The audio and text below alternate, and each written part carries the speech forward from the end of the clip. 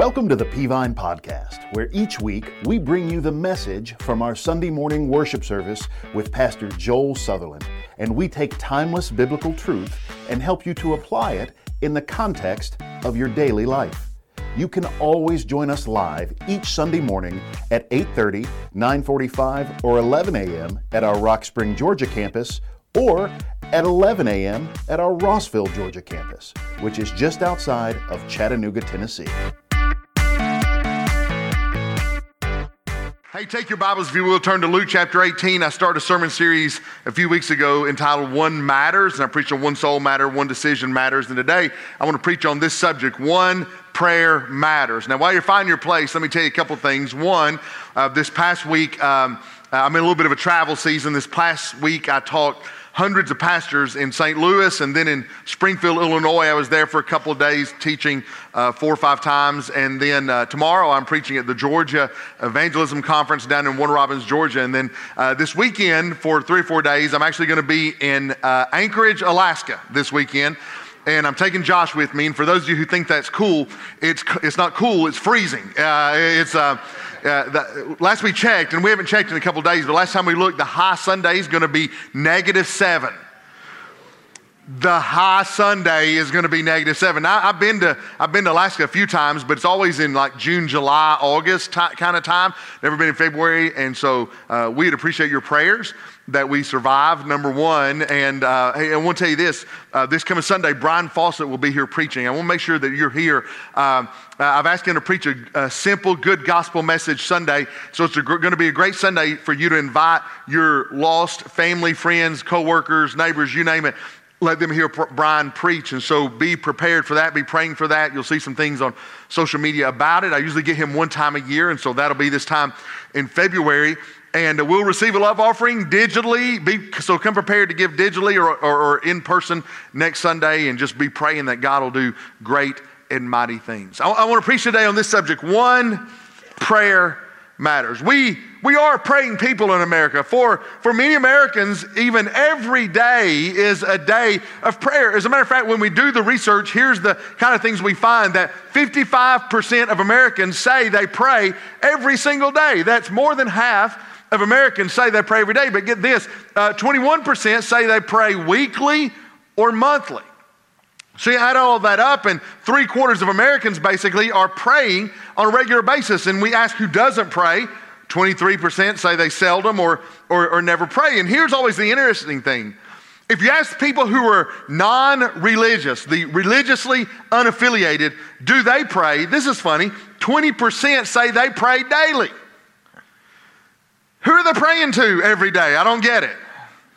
No religion, no God. It feels like you'd want to meet the guy before you talk to him, right? And so, but 20% of them say. And when you dig a little deeper, we find out women are more likely to pray every day than men. That's men. This is not a man sermon necessarily, but men, let me just tell you this. You own the spiritual leadership of your home. Your wife shouldn't be praying more than you, and your family desperately needs your prayers. I say often at home, I say often here at church, that if you're not praying for your wife, chances are nobody else is. If you're not praying for your kids, chances nobody else is. If you're not praying for your husband, chances are no one else is. And so we ought to lead out in that area of prayer. And then we find too that Americans 65 and older are more likely to pray every day than millennials, ages 30 and under. That's not a big shock though, right? Like when you're 65, you got a lot of reasons to pray. Like you've been through the fire at 65.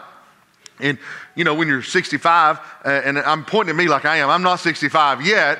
Denny's 65, and again, Denny's my man crush. I'm gonna look like Denny and have his energy when I'm 65, but you know, stuff doesn't work the way it should at 65, and you pray, and then you've seen a lot of death at 65. You've seen a lot of heartache and pain. At 30, you think the world's your oyster and nothing's ever gonna hurt or break or die. And but listen, for all you 30-year-old, you will start praying, I promise you. You'll pray more later on in life. We are a people of prayer. It's ingrained in us to call on a higher power. I heard about a little boy, he came home from grammar school, and he came home with a stuffed animal that he had won at the class Valentine's party. And his mom said, "Oh, this is pretty neat. How did you win it?" And he said, "Well, my teacher put all of our names in a box, and she drew my name out." And then he hung his head down really low and sad. And she said, "Son, what's the matter?" He said, "I cheated." She said, "How'd you cheat?" He said, "I prayed that I'd win." And you know, prayer is the Christian's cheat tool. Prayer is the access that we have to the throne of heaven. And God said when it comes to praying, He just doesn't want us to pray, that God wants us to pray boldly. The writer of Hebrews said this in Hebrews chapter 4. He said, "Therefore let us approach the throne of grace with boldness so that we may receive mercy and find grace to help in the time of need." Come to the throne of grace with boldness. That's what He tells us to pray, how to pray. But when it comes to prayer, we don't really know how to pray boldly, and we don't know how to pray. And we honestly get nervous talking to God on a daily basis or a regular basis. And so I want to address that today, because you need to understand this. You need to know that your prayer could make a difference. When I say your prayer, I don't mean you're praying. I mean, your praying obviously can make a difference. That when you pray for your family every day, when you pray for your loved ones every day, when you pray for the church every day, obviously that makes a difference. I'm not discounting that at all, but what Jesus was trying to tell us in Luke 18 was not that your praying makes a difference. Jesus was trying to tell us that your prayer can make a difference. Your prayer is that burden you have on your heart that you can't get off your heart. For some of you here today, it's a family member who's lost or away from God. For some of you here today, it's that, just to use general language, it's that blessing that you desperately crave or need from the Lord. For some of you, it's that relationship that you so desire to be restored. For some of you, it's healing, and that may be emotional healing far more than physical. But for some, it's physical, and you have this prayer, this burden that's on your heart, that every time you kneel, it's this subject that comes to your mind. When you lay your head on your pillow at night, it's this person that comes to your mind. When you get up first thing in the morning and you step into the shower, it's this prayer that comes to your mind, and this prayer dominates your life. It's your prayer. It's the one prayer that you can't get away from. Let me ask you today, answer me. How many of you have one of those kind of prayers in your heart? Let me see your hand. Yeah, almost all of us. Would Jesus address that prayer? Luke 18 is not a lesson on praying, it's a lesson on that prayer. So let's stand together, if you will, as we honor God's word by reading Luke chapter 18. It's the third book in the New Testament, or I have it up on the screen if you want to see it on the screen. Look beginning in verse number 1. Now Jesus told His disciples a parable on the need for them to pray always and not give up. There was a judge in a certain town who didn't fear God or respect people, and a widow in that town kept coming to him saying, "Give me justice against my adversary." For a while he was unwilling, but later he said to himself, "Even though I don't fear God or respect people, yet because this widow keeps pestering me, I will give her justice so that she doesn't wear me out by her persistent coming." Then the Lord said, "Listen to what the unjust judge says. Will not God grant justice to His elect who cry out to Him day and night? Will He not delay helping them? I tell you that He will swiftly grant them justice. Nevertheless, when the Son of Man comes, will He find faith on earth?" Thank you. You may be seated. Many of you are familiar with this story, this parable. Many of you have heard it preached before, read it in your own Bible. And the story is this. I can say it in less than a minute. The story is this. There was a widow lady who desperately needed to find a judgment against someone in her life. She desperately needed justice restored to her life.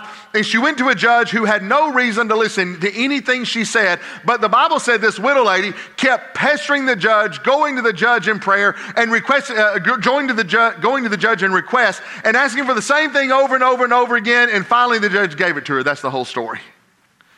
And Jesus is trying to give a lesson on prayer to his disciples, and he's warning them that he has been their bubble. He has been their insulation, but he's about to leave. And he's talking about the hard work and the hard road and the hard times that lie ahead. And he's telling them that prayer will be the lifeline in their Christian life. And I don't know if you've discovered that yet or not, but prayer is the lifeline of the Christian life. It's the lifeline of life in general. And if you aren't relying on prayer, you're missing one of the greatest blessings God has given to us. And so each one of these disciples is going to have their one prayer. If you study their history, each one of these apostles are going to have their one prayer in their life before it's over. And Jesus is telling them how to go about praying their one prayer that matters. There's 10 different things I could say about this parable. I love this parable. I love preaching on it as often as I can. But can I go back and just tell you 3 things this morning about your one prayer? Number 1, I want you to know this. Prayer is tough. Jesus told them this in Luke 18:1. And this verse sets the tone for the whole sermon. He told them a parable on the need for them to pray always and not give up. Pray always and not give up. Pray always and not give up. The key word there is the word always. It's the idea of continual prayer. And get this, not continuous prayer, not prayer without a break, but continual prayer, that I'm always praying for this one prayer, that persistence in prayer is a requisite to making it effectual in your life. This is the tone setter for the entire parable, that Jesus wants you to continually pray. But then he adds this caveat, and not give up.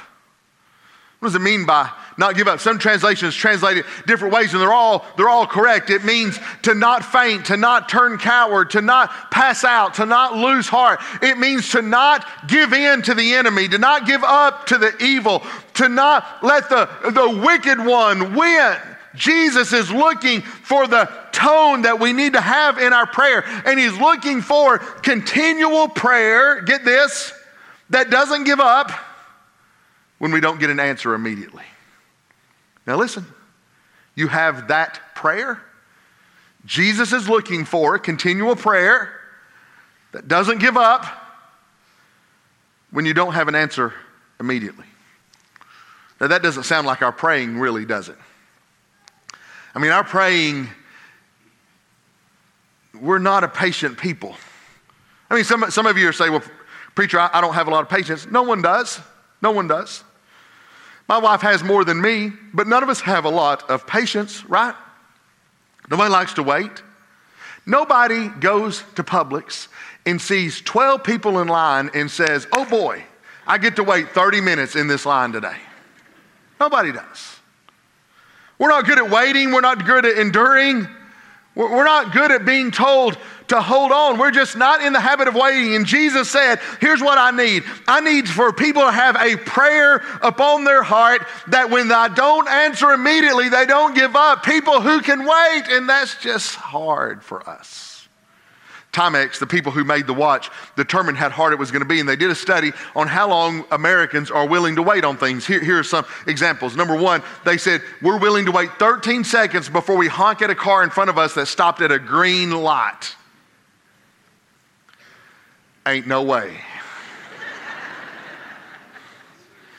13 seconds, I've already drugged the driver out of the car in front of me and have him rolling on the side of the road. No, that can't. I'm not calling him by a liar, but come on, man, 13 seconds? Hey, 13 seconds, the light is already back to red. Hence the me dragging you out of the front seat at the end to pray for you while you're there. And 26 seconds before we hush somebody who's talking in the movie theater, wait 30 seconds. 26 seconds before we take the seat of someone who's walked away. 45 seconds before we ask someone who's talking too loud on a cell phone to keep it down. Please don't ever be that person. I was at the airport in Atlanta this week, and there's a lady 2 rows over, and we're surrounded by people, and she is screaming into her cell phone at the top of her lungs. I don't care what you're having for dinner tonight at your house. 13 minutes for a table at a restaurant, I think that's excessive.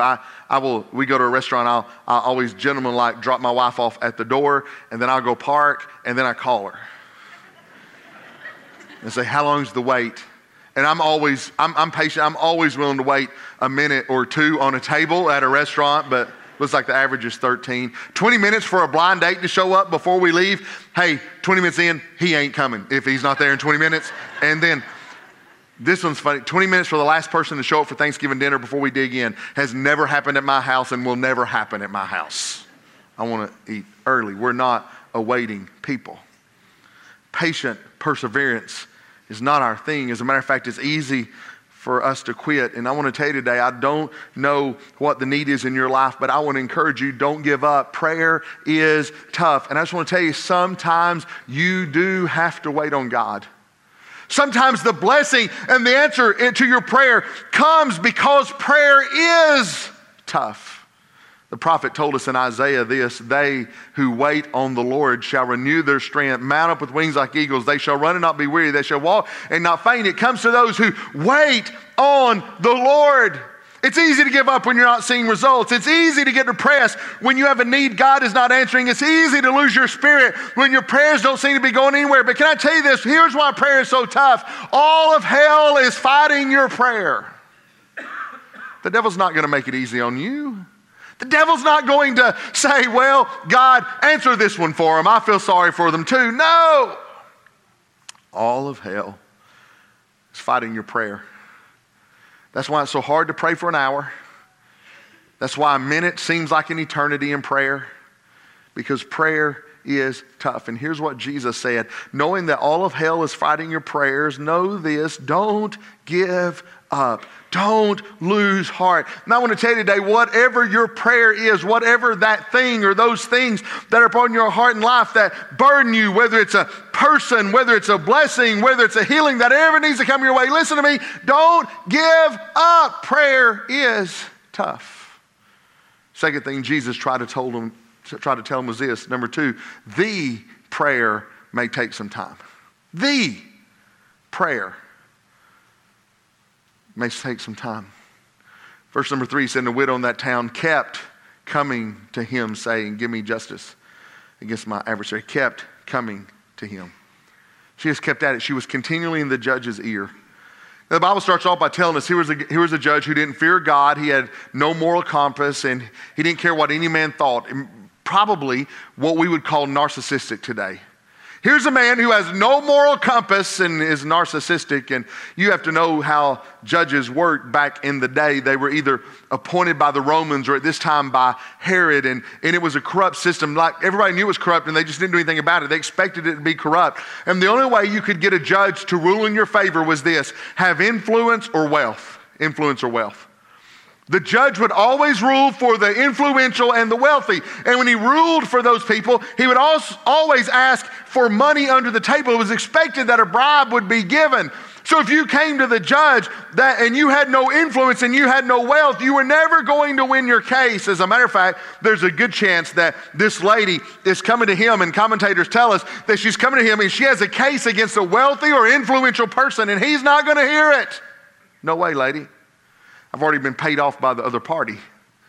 I'm not listening to you. But he called it in verse 3 that she kept coming. Some translations say by her continual coming. I love that if you look in your Bible, the title of this parable is normally the persistent widow or the nagging widow. And the Bible tells us that she was rejected. Now, here's the truth. When you get rejected, you normally give up. It's a scientific fact. Like, do you know science tells us that they've done studies where they hook people up to MRIs, and did you know that in your brain, the same part of your brain is activated when you're rejected as when you're in pain? Like when we say rejection hurts, literally your brain causes pain in your body when you are rejected. So that's why if we get rejected, we run away from rejection because it hurts us. They took the same group of people and they gave one group Tylenol and another group a sugar pill, and then they had them recall their most painful rejection in their lives. And in the people who took Tylenol, they actually had soothing going on in their brain. Why? Your brain almost doesn't know the difference between rejection and pain. It's the same thing. So it hurts so much we run away from it. So listen to me say this. So what happens is prayer becomes a one and done activity in our lives. Well, God, I asked you to do it yesterday and you haven't done it, so I'm done.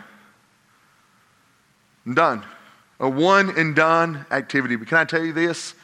You aren't going to get far in life if you're waiting on instant gratification, because Jesus said this, that God's elect are crying out to him day and night. Crying day and night. Does that sound like your prayer life? I mean, we have this mentality that if God loves us, that all we have to do is whisper a prayer once and it should be done. But here's what God said about praying.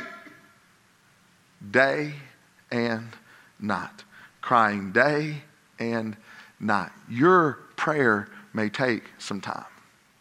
This story happened a few years ago is at the Washington Reagan National Airport in Washington, D.C., and airports get complaints all the time. People write and complain to them in the surrounding areas about the noise of the planes.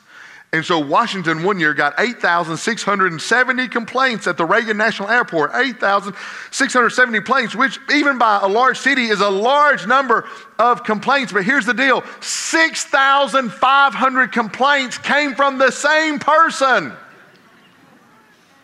6,005. That is an average of 18 complaints a day. Finally, the Reagan National Airport said, we are working to address the situation.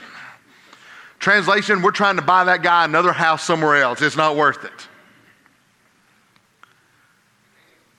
He got his problem worked on because he cried out day and night, which is exactly what God told me and you to do in prayer. And I know some of you are thinking, this verse is coming to your mind. Just let me answer the objection, Matthew 6, 7, and 8. And when you pray, do not babble on like pagans, for they think that by their many words they'll be heard. Do not be like them, for your Father knows what you need before you ask him. And we read that verse and we're like, well, wait a minute. Jesus said in another place for us not to go on and on. No, that verse is telling us not to make long, wordy public prayers. And God does know what you need before you ask. But if that confuses you, your view of God in prayer are wrong. Because hear me, God is not a vending machine that I insert a prayer into and get what I want. Hit a button. God is a person who wants to be in relationship with me.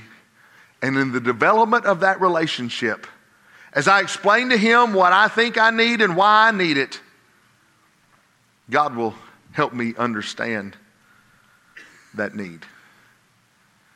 Here's how most of us approach prayer. God, let me tell you what I need and what I want. And here's what God says about prayer. God wants you to pray like this. God, we need to talk about something. And you allow the relationship to build. Prayer is tough. And the prayer may take some time. There's some of you here today that you've got the prayer on your heart and mind and you're tempted to give up. But maybe it's because you thought God was like a vending machine. If I just ask, he'll do it, where God says, no, I want to talk about it. And we may talk about it for a while, but you need to get somewhere to where we understand each other. And that leads me to the third thing you said about prayer, and that's this, that we are to wear God out before you wear out, before we wear out. Look what he says in verse 5. Yet because this widow keeps pestering me, I will give her justice so that she doesn't wear me out by her persistent coming. Persistent, here's what it said. Widow keeps pestering me. Or some translations say, weary me. Now that's a great word to understand. The word literally means to beat someone black and blue. It's the picture of you taking your fist in the Greek and you beating somebody black and blue. Is also used of giving somebody a black eye.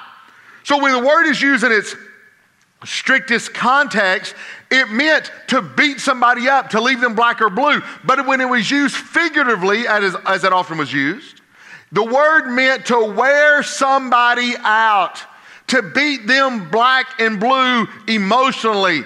And so when this widow keeps pestering me, it literally means that she was beating him black and blue emotionally. Well, how does that help? Well, look back at verse number 7. Look in your Bibles with me, if you will. And notice what God says. Will not God grant justice to his elect who cry to him day and night? Now, Jesus contrasts the judge and God. Here's what he says. If the unjust judge will finally bring justice, don't you think God will do that? To those who cry to him day and night, to those who beat him black and blue. Look at verse number 8.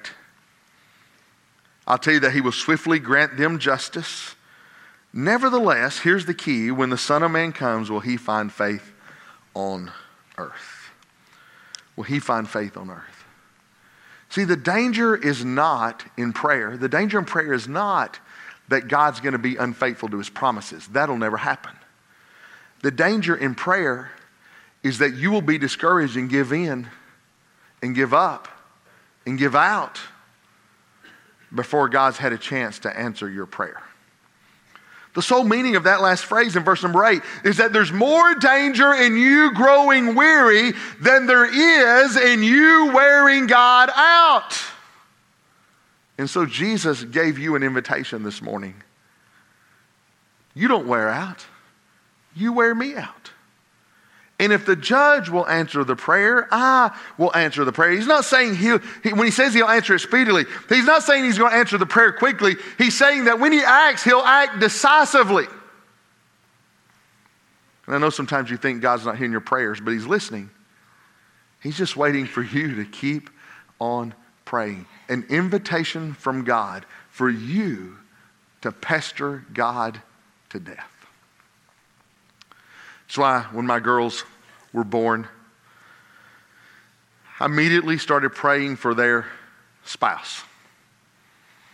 I figured, God, I'm going to put decades into this. So when some old terrible guy is about to hook up with my daughter, and the angel's about to carry a bum over to my girl, I want God to go, Lord, no.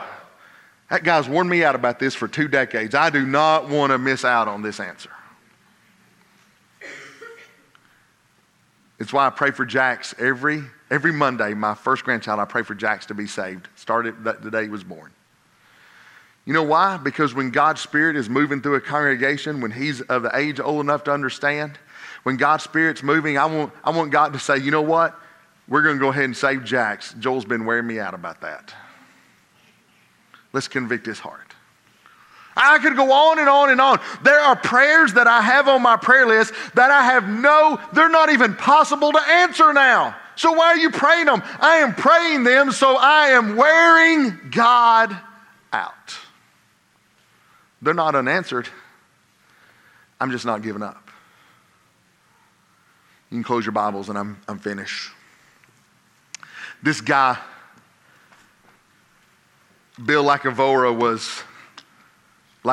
was fishing off the coast of Atlantic City, New Jersey, and he reeled in a plastic bag a few years ago. He opened the plastic bag, and inside there he found unopened 300 letters and notes that were all prayers. 300 prayers that had been written to a local pastor who had died 2 years earlier. And the prayers had never been opened. The best the authorities can surmise, because they tried to get them back, is that when the pastor died, people cleaned out his house and they threw the prayers away, and somehow the prayers wound up in the ocean sealed up in a plastic bag, still in good shape. You can see the notes and prayers there. Bill said the prayers were some frivolous. One guy asked if he could win the lottery 2 times. His little pastor, pray with me, I want to win the lottery twice. And by the way, I'll pray with you to win the lottery as long as you tithe off of it, double tithe off of it, as a matter of fact. But no, I'm kidding. I'm not kidding about the tithing, but I'm kidding about the other. But he asked for $50,000 the first win, and then over $1 million the second time. He was specific. They said many of the prayers were heartbreaking. They were breaking. There were prayers from anguished spouses and children and widows all crying out to God. There were prayers of family members for their family members who were on drugs, addicted to gambling, cheating on them. There was one particular prayer in there of a young lady who had an abortion, and she was telling the pastor she couldn't get over it. She thought about it every day and the mistakes she made, and she was asking for, help me pray that God would forgive me and move beyond it. 300 prayers, saddening prayers, tossed away unanswered, unopened. And I think sometimes we think God is doing that to us. Like we think, God's not answering my prayers. He's tossing them away. But I can tell you, God is listening, God is speaking, God is planning. And He may be waiting for your persistence. He may be waiting for the relationship to develop. I can prove that with one illustration, one question. How many of you have ever prayed for something and then a little while later you were thankful God didn't answer that prayer? Can I see your hand? Yeah. We've all.